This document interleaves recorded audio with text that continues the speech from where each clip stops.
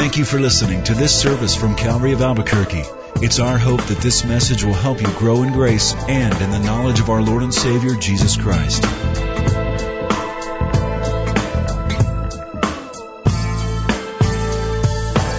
Would you turn in your Bibles to the Gospel of John, chapter 21.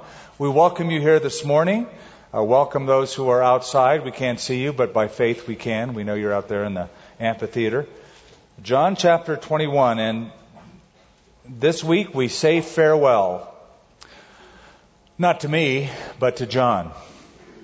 Me, sort of like the poor, you have with you always. But John, we've been with John for 2.5 years. October 24th, 2009, we began in John chapter 1, verse 1. And today we finish off the last section of this gospel, beginning in chapter 20. What a wonderful journey it has been. Very rewarding for me personally. Why don't we pray before we begin? Father, we're your people. You've called us. You have a plan, and it's a unique one. As unique as we are individually from one another, though there are many similarities, yet there are many differences. And like fingerprints or snowflakes and a myriad of other examples, your plan for us is unique. But today we think of some common elements that drive us together, elements that remind us we're all part of the same body following the same master. Thank you, Father, for what you've shown us in this series on the Gospel of John. His writings have awakened in us a deeper desire to know the Master himself. We have been able to, through his pen, step into his sandals and hear the words. It's as if we were there seeing the face, feeling the very breath of the Savior speaking to these men and speaking through their words to us today. I pray, Father, that as we close this book, that it would be a fitting close. We would have our marching orders, our final instructions.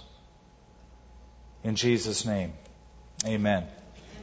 I got a note last week put on my desk from one of our gals in the Sunday school department. Don't know how old Isabella is, but this is from her. It says, Skip, I have 3 dogs, 1 goat, 1 betta fish, and 2 hermit crabs. I love them so much. Please pray for them. And so I did.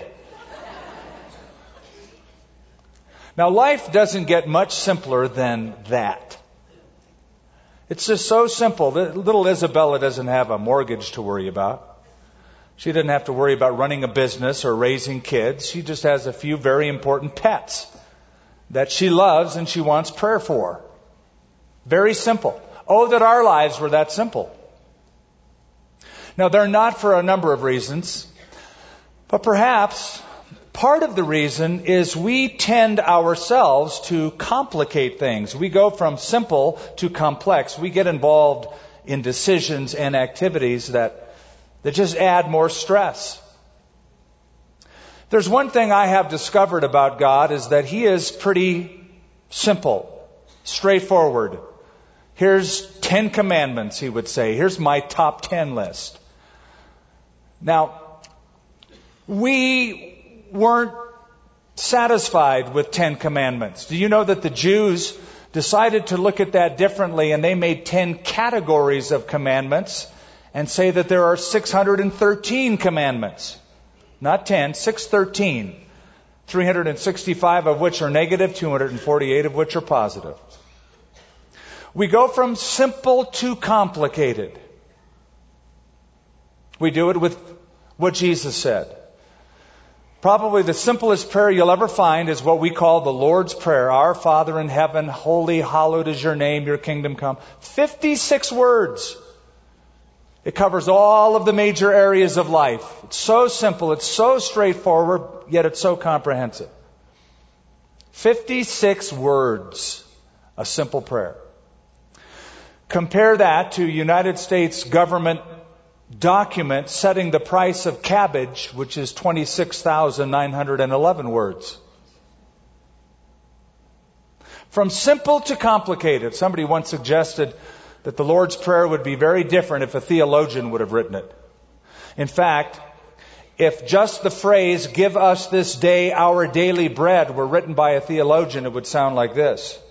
We respectfully petition, request, and entreat that due and adequate provision be made this day and the date hereinafter subscribed for the satisfying of these petitioners' nutritional requirements and for the organizing of such methods of allocation and distribution, as many as may be deemed necessary and proper to assure the reception by and for said petitioners of such quantities of baked cereal products as shall, in the judgment of the aforementioned petitioners, constitute a sufficient supply thereof. Whew. I like "Give us this day our daily bread" a whole lot better.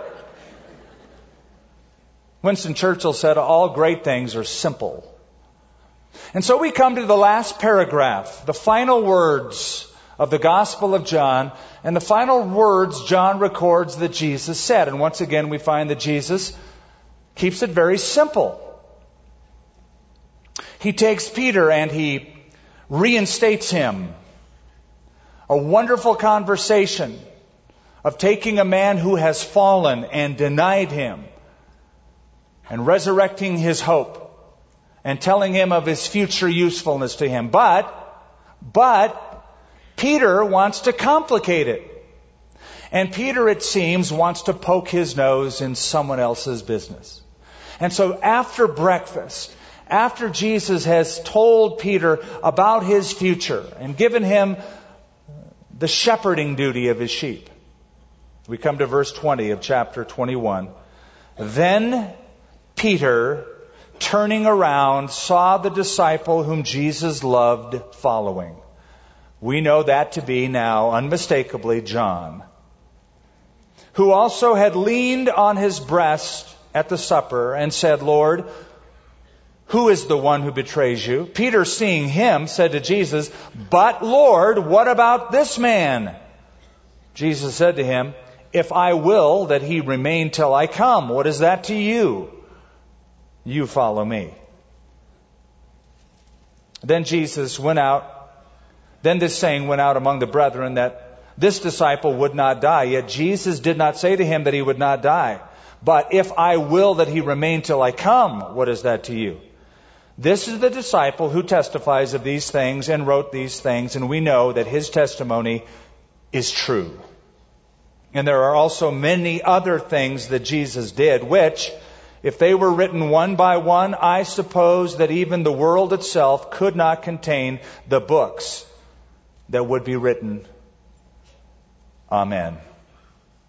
Now that's good advice for Peter, and it happens to be great advice for us. And because it's the final paragraph, let's look at these as final instructions.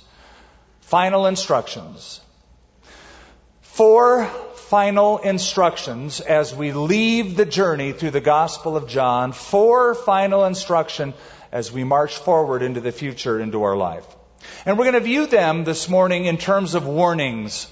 Things to be careful about. Things to be careful of. They're very simple. They're very practical. The Bible always is. First and foremost, be careful where you look. Be careful where you look. We're told in verse 20, then Peter, turning around, saw the disciple whom Jesus loved following. And a description is given. Now let's just back up in the story. And let's just be reminded what's happening here. Jesus Christ has come to the Sea of Galilee early one morning when 7 of the disciples are out in a boat casting their nets to fish. They don't know that the stranger on the shore is Jesus until the stranger shouts out, "Hey, have you guys caught any fish?" And they go, "No." He says, "Cast your nets on the other side." They do, and the net is full of fish. At that point, it is John, the author of this book, who says, "That's the Lord." At that time, Peter gets up, puts his robe back on. He was just in shorts. Puts his robe back on, jumps off the boat into the lake, swims ashore to be with Jesus. At that time, there's a breakfast setting. There's a conversation with Peter, eye to eye, heart to heart. It's beautiful.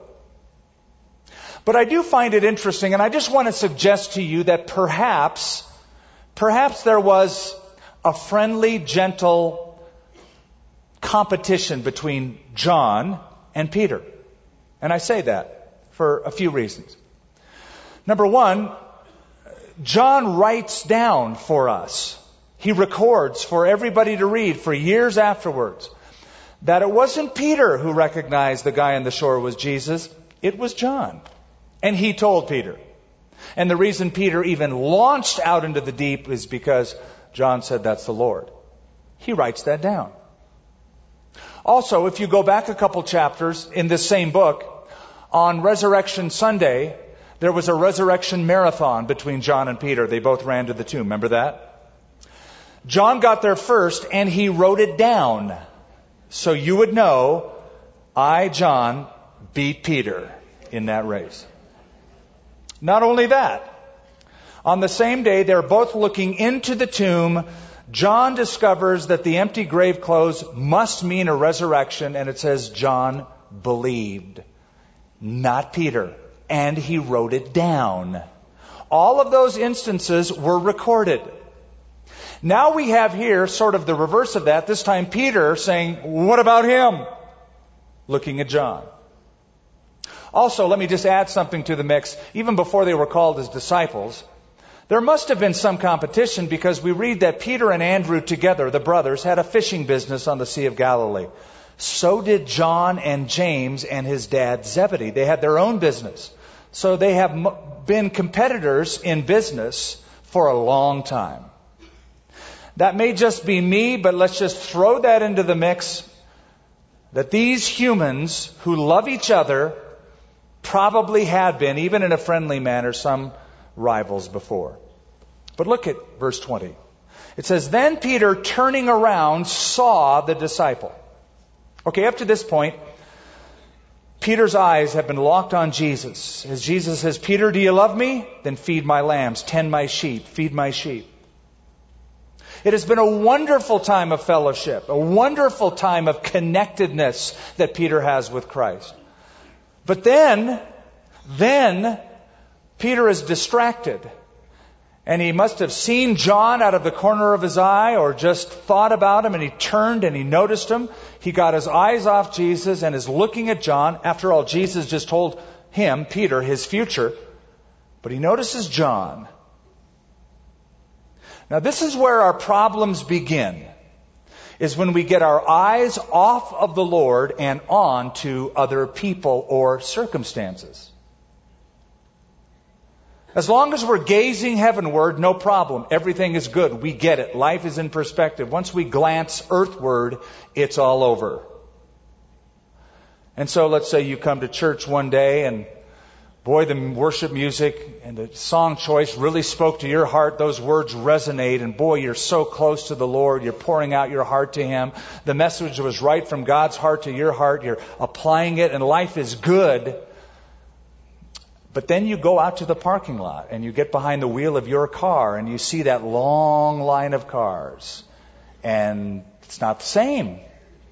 And then you pull out onto Osuna Road or onto the freeway and that beat up old Ford cuts in front of you. And you see that. You turn and you're seeing that now. Or you go to the restaurant and you see the waiter totally neglect you. Or you go home and your kids are disrespectful to you, or your husband berates you, or you see that police officer pull you over on the road and give you a ticket. And it's different now. You're looking not at the Lord, you're looking around, and those circumstances get to you. You know, anytime you look around at this world, you can get pretty distressed. I don't know what your daily routine is, but a lot of you will grab a newspaper in the morning first off. Bad form. Why go to the bad news first? And I say bad news because is it ever good news? Do Do you ever read front page article, man loves his wife for a lifetime, never leave each other. They're always, never read something good. It's always some scandal, some war, some horrible thing. So great, everything's good in the world. Corrie ten Boom put it this way, look around and be distressed. Look within and be depressed. Look to Jesus. Be at rest. The Bible in Hebrews says, looking unto Jesus, the author and the finisher of our faith. And Paul, or not Paul, but the writer of Hebrews, whoever that was talking about living the Christian life in such a way as you're running a race. Now, if you want to lose a race, you look around. Can you imagine trying to be on the track and make progress while you're looking at who's running next to you and looking behind to see who's coming behind you or looking up at the grandstands? You want to keep your focus. Back in 1961, Arnold Palmer was at the Masters. He tells this story. He said that he was ahead by one stroke. It was the last hole of the tournament. He had a great tee shot. He felt really good about the game.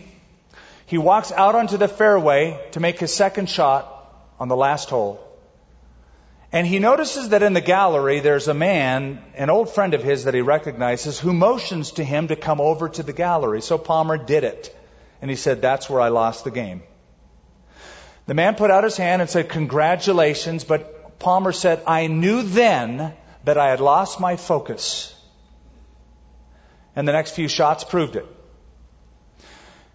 His second shot was over the green in the rough. And then he missed the putt and he lost the Masters because he lost his focus. We always lose when we lose our focus, spiritually speaking, and we get our eyes off the Lord. So be careful where you look. Number 2, be careful what you consider. Verse 21, let's see what Peter considers. Peter, seeing him, said to Jesus, but Lord. Okay, now just stop there. The Lord Jesus has just predicted to Peter that he's going to live a very fruitful life to old age and then be martyred in the end. And after Peter denying the Lord, this was good news to Peter. I'm going to be able all the way to the end to be faithful to the Lord. The ending doesn't sound all that good to me, but the Lord has made this prediction about me. Peter, seeing him, said to Jesus, but Lord, what about this man? That is, what about John? Tell me about his future. You've told me about mine. What about this guy? And Jesus said to him, if I will that he remain till I come, what is that to you? You follow me. Good old Peter. Peter loved the Lord, but Peter was still Peter. I have a friend who says, people change, but not that much. And Peter had his ups and downs, and he's coming along, but he keeps reverting back to Peterdom. Always being Peter, always saying those things, always wanting to do those things. So at some point in this glorious conversation, it's inevitable that Peter goes, no, wait a minute, what about this guy?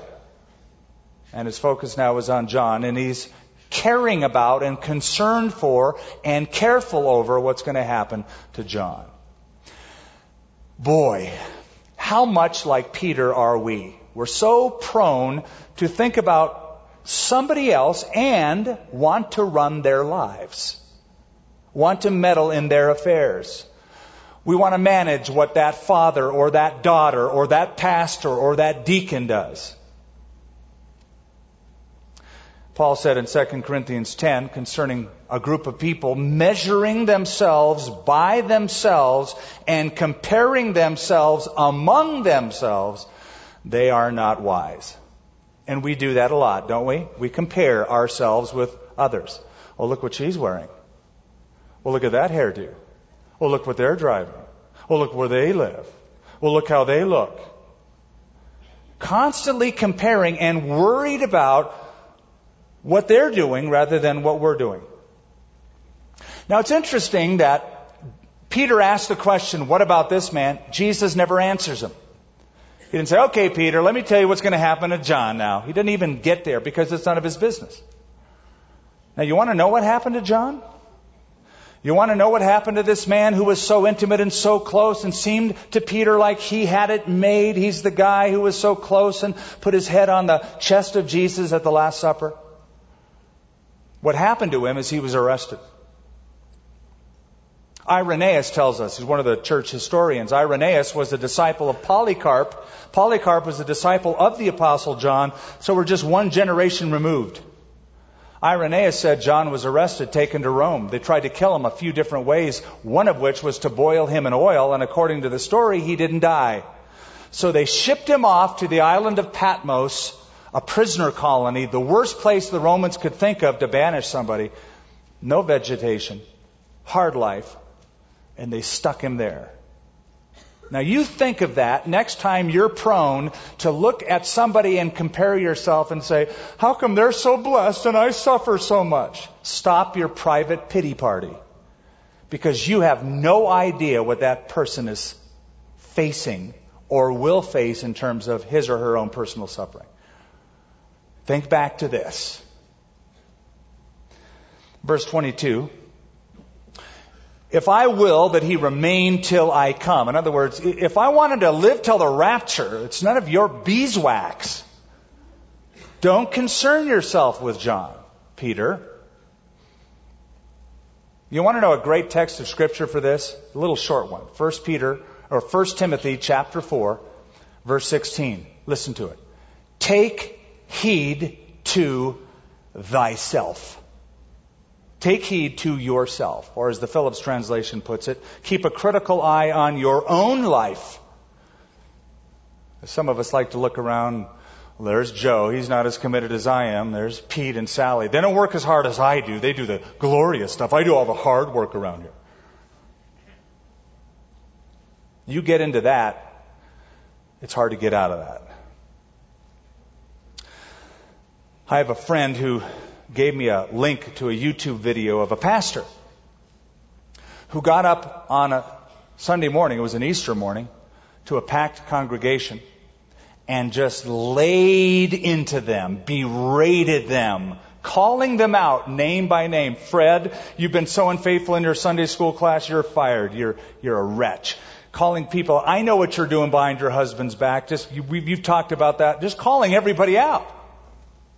And angry and mad and berating them. And I think the Lord wanted to slap them upside the head and say, psst, what is that to you? You follow me. And I've learned something as a pastor, as a teacher, as a leader, that when it comes to Judgment Day, I face Jesus Christ. I'm not going to be responsible for how you did it.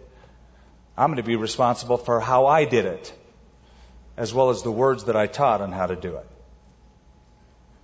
So, we shouldn't be so concerned. Disciple, yes. Help, yes. Bring along, yes. But ultimately, it's their responsibility, not yours. A.W. Tozer has a wonderful illustration about 100 pianos. He said, if you took 100 pianos in one room and you tried to tune each piano to the other piano, they'll be grossly out of tune. If, however, you tune all 100 pianos to an outside source, a tuning fork, they will automatically be in tune with one another. He said it's the same with Christians. Get 100 worshipers, have them all focus on Jesus, they're automatically in tune with each other. If, however, you bring them down to the level of, we need a unity conscious meeting, you're not going to do it. The key is just focus on the Lord, eyes on the Lord. Be concerned about the Lord's will for your life, not the Lord's concern and will for their life. I think I've told you about a woman who came into my office several years ago and wanted to know God's will for her life and who to marry. I said, well, I have no idea who you're to marry. She goes, well, there's this one guy I'm really interested in. I want to marry him. My friends think I shouldn't do it. So I told the Lord before coming in your office, whatever you say to me, that's what I'm going to do. You know what I said to her? Nothing.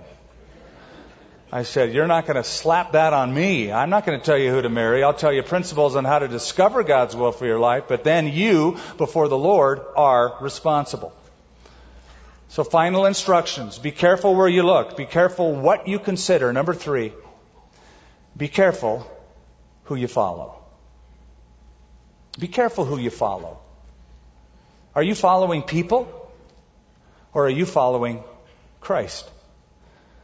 Jesus, verse 22 said, if I will that he remain till I come, what is that to you? You follow me. You follow me. You know, Peter didn't get the whole follow me thing very well, did he? Because Jesus already said this to him back in verse 19, right? I want you to be my apostle, Peter. You're going to shepherd my sheep. You're going to feed my lambs. You're going to be faithful until death, to old age. You're going to be my apostle. But Peter, you know what? I also want you to just be my disciple. Follow me. He didn't quite get that because Jesus has to repeat it. And here when he repeats it, it's the emphatic you in Greek. The best translation would be, as for you, you follow me. You see, Peter got it slow, so Jesus said it slow. And he repeats it, and he emphasizes it so he won't miss it. Jesus never tells Peter to follow John. Never tells Peter to follow Andrew or James or Thomas. Not that anybody would. He says, follow me. And the Lord would say to you this morning, not follow my people. He never said that. Not follow my preachers, but follow me. That's what he would say to us. Whenever you follow people, you will get disappointed. Do you remember that Paul wrote a letter to the Corinthian church saying that each one of you says something like, I'm of Paul, or I'm of Apollos, or I'm of Cephas. They were identifying themselves with certain leaders, and I find that people still do that.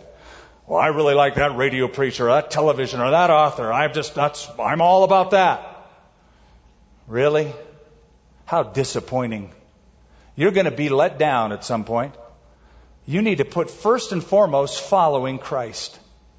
So, I love it. It's so simple, once again. If you were to boil the Christian life down to the irreducible minimum, the simplest axiom, it would be follow Christ. Right? That's pretty simple, isn't it? So, the Christian life is so complicated. Really? Follow Christ. That's very simple. So my question for you this morning, in this final message is, are you following Christ? Be careful how you answer that. Because if you probe honestly, you may be forced to say, like we discovered last week, that Peter had to say, well, I sure like you a lot. My love isn't what it should be, and following you, I want to do that. Are you following Christ? Now, I want to help you with that. I'm going to give you a little test, 3 things that you can measure yourself by to see if you are truly following Christ. Because according to the Bible, it means 3 things. Number 1, that you be where He is. If you follow Christ, you want to be where He is. Jesus said in John 12:26, whoever serves me will follow me, and where I am, my servant will be also. Now think about that. That means in all circumstances of life, all relationships of life, all decisions of life, if somebody ever says to you, why are you here? You can say, because I follow Christ and He led me here today. Can you say that? I tell you what, that would eliminate a lot of places that Christians go to and things that they do, because they can't confidently say, the Lord led me here. A lot of Christians go to places and do things and go, I hope the Lord still hangs with me after this. So number 1, you be where He is. That's following Christ. Number 2, you do what He does. You do what He does. You follow His example. This is John 13. Jesus said, I have given you an example that you should do as I have done. Jesus was faithful and obedient. Be faithful and obedient. He was patient. Be patient. He was honest. Be honest. He was holy. Be holy.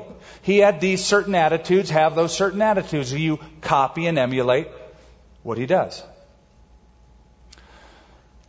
So it's pretty straightforward, and we don't have to guess what it means to follow Christ. You be where He is. You do what He does. And here's the third one. This is the hardest one. Suffer for His sake. Now, I can just see this dead silence and contemplation. That third one. Suffer for His sake. Because this is the hardest of all. This is the nitty-gritty of discipleship. But listen to what Jesus said, once again, Matthew 16. If anyone desires to follow me, let him deny himself, take up his cross, and follow me. You know how many times I've heard that misinterpreted over the years? My cross, they say, is whatever problem I'm facing at the moment. Yes, this is my cross to bear. I have an ailment, or I'm married to this creep. It's my cross to bear. You have no clue then what it means to bear the cross. Because I'll guarantee you, when Jesus said those words to the Galileans, they knew exactly what it meant. They have seen people be crucified, and they knew that all victims of crucifixion carried the upper part, the patibulum, part of their cross to the place that they would be executed. In fact, history tells us that around this time, the Roman government had 2,000 Jewish Galileans crucified, and they placed the crosses on the main arteries, the main roads in Galilee, so that all the populace would see that's what happens when you defy Rome. So when Christ said to them, if you want to follow me, you deny yourself. That is, dethrone you take you off the throne, put Christ on the throne, take up your cross and follow me. They knew automatically he's speaking about death. That I have to be willing to die to my dreams possibly, or my ambitions perhaps, or my goals, and I have to say, I gave my life to Christ, I'm following Him, my life belongs to Him. And if that means I suffer for the cause of Christ, then I will follow Him. So the final instructions. Be careful where you look. Be careful what you consider. Be careful who you follow. And ask yourself, am I following Christ? Fourth, finally, be careful how you wait. Look at verse 23 and we'll close off the book. Then this saying went out among the brethren that this disciple would not die. Yet Jesus did not say to him that he would not die. But if I will that he remain till I come, what is that to you? This is the disciple who testifies of these things and wrote these things, and we know that his testimony is true. And there are also many other things Jesus did, which if they were written one by one, I suppose that even the world itself could not contain the books that would be written. I suppose that is true. Closes with that great refrain, Amen. I do find it interesting, enlightening, that John closes the book and records the last words of Jesus that John records are about his return and about waiting for his return. Now, it's based on a rumor. Rumor circulated that John wasn't going to die because Jesus said what he said. And so John focuses on the if and then the will. If it's my will that he remain till I come, what is that to you? That's what Jesus said. He wasn't giving a prophecy, but a hypothetical statement. Here's what it shows me. That even God's people, that even the early church could misinterpret truth by not listening carefully or not reading what is written carefully. And John closes his book appealing to the reader to pay careful attention to what he wrote down by the Spirit of God. In effect, he is saying Jesus came, lived, died, and rose, and I'm an eyewitness account, and I wrote it down. And also, he is coming again. He is going to return, and while we wait for him, we should stick carefully to what is written. So let's close with that admonition. As we are waiting for the Lord to return, and I don't know about you, but I tend to think it's a lot sooner than later, based just on what I see going on in the world and what the Bible has predicted will happen. But while we're waiting for the Lord to return, be careful. Be careful not to cling to adhere to rumors, hearsay, the latest end times chart that you see in the bookstore, certain ones' predictions of when Jesus is going to show up, the latest book or the Mayan calendar. Don't stick to rumors. Stick to the study of what is written, the Word of God. Now just think about it. It's taken 2.5 years to get through this book. You know what that means? You're going, yeah, I know what it means. You're really slow. Oh, you're right. And I want to explain why. The reason it has taken us 2.5 years to get through John is because we have paused to dig and examine and compare text with context and historical data, background, syntax, etc., etc. And you know why? Because we wanted to be able to walk away from each study saying, I know exactly what God meant when He said that. And you'll never know what the Scripture means to you personally until you know what it said to them originally personally. And you'll never know what it said to them personally until you examine carefully and do what we have done, dig and study. We want to walk away not having any false ideas about what God said. And the only way we know how to do that is to faithfully, expositionally, verse by verse, chapter by chapter, and book by book, go through the Bible. You know what Jesus said to the spiritual leaders of His day? He said, you do err, not knowing the Scriptures nor the power of God. And I would say to us, we will also err if we don't know the Scriptures. We won't know the power of God unless we know the Scriptures. I close with this poem of admonishment. I suppose I knew my Bible, reading piecemeal, hit and miss. Now a bit of John or Matthew, now a snatch of Genesis. Certain chapters of Isaiah, certain Psalms, the 23rd, the 12th of Romans, the 1st of Proverbs. Yes, I thought I knew the Word. But I found that thorough reading was a different thing to do. And the way was unfamiliar when I read the Bible through. You who like to play at Bible, dip and dabble here and there, just before you kneel aweary and yawn through a hurried prayer.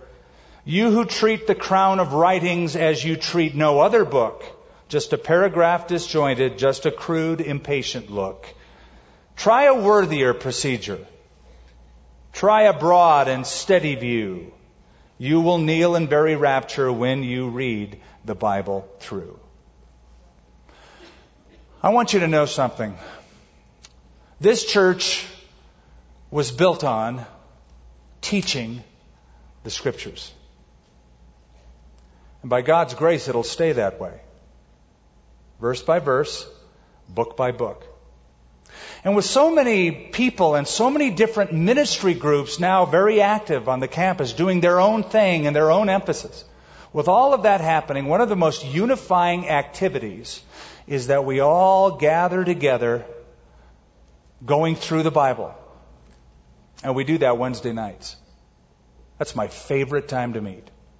Because on Wednesday nights, it allows us to go through not a couple verses, but large chunks of the Bible and see how it all fits together. It is one of the most unifying things because we're all focused on the same things. And it's like well-tuned pianos. That's the group I want to march forward with. Those who thoroughly know what God has said, and lives are changed accordingly. Father, we close thanking you. Thank you, Lord, that you have been faithful. In the last 2.5 years, as we have studied this book, to bring some pretty important lessons, we've seen hundreds upon hundreds of people make commitments to Christ and to come to believe, as the word is highlighted in the book. Thank you for so many changed lives. Thank you, Lord, that our scope of Jesus has been magnified. Our view of Him has been made greater. We see Him as John pictured Him, God in a human body, the one who claimed to be deity, the Savior of the world, the lover of our soul. Lord, as we close with these final instructions, I pray that you'd help us to be careful in how we treat spiritual truth. That this book is different from our math books or cooking books or sports magazines or newspapers. It is truth, inerrant and preserved in book form.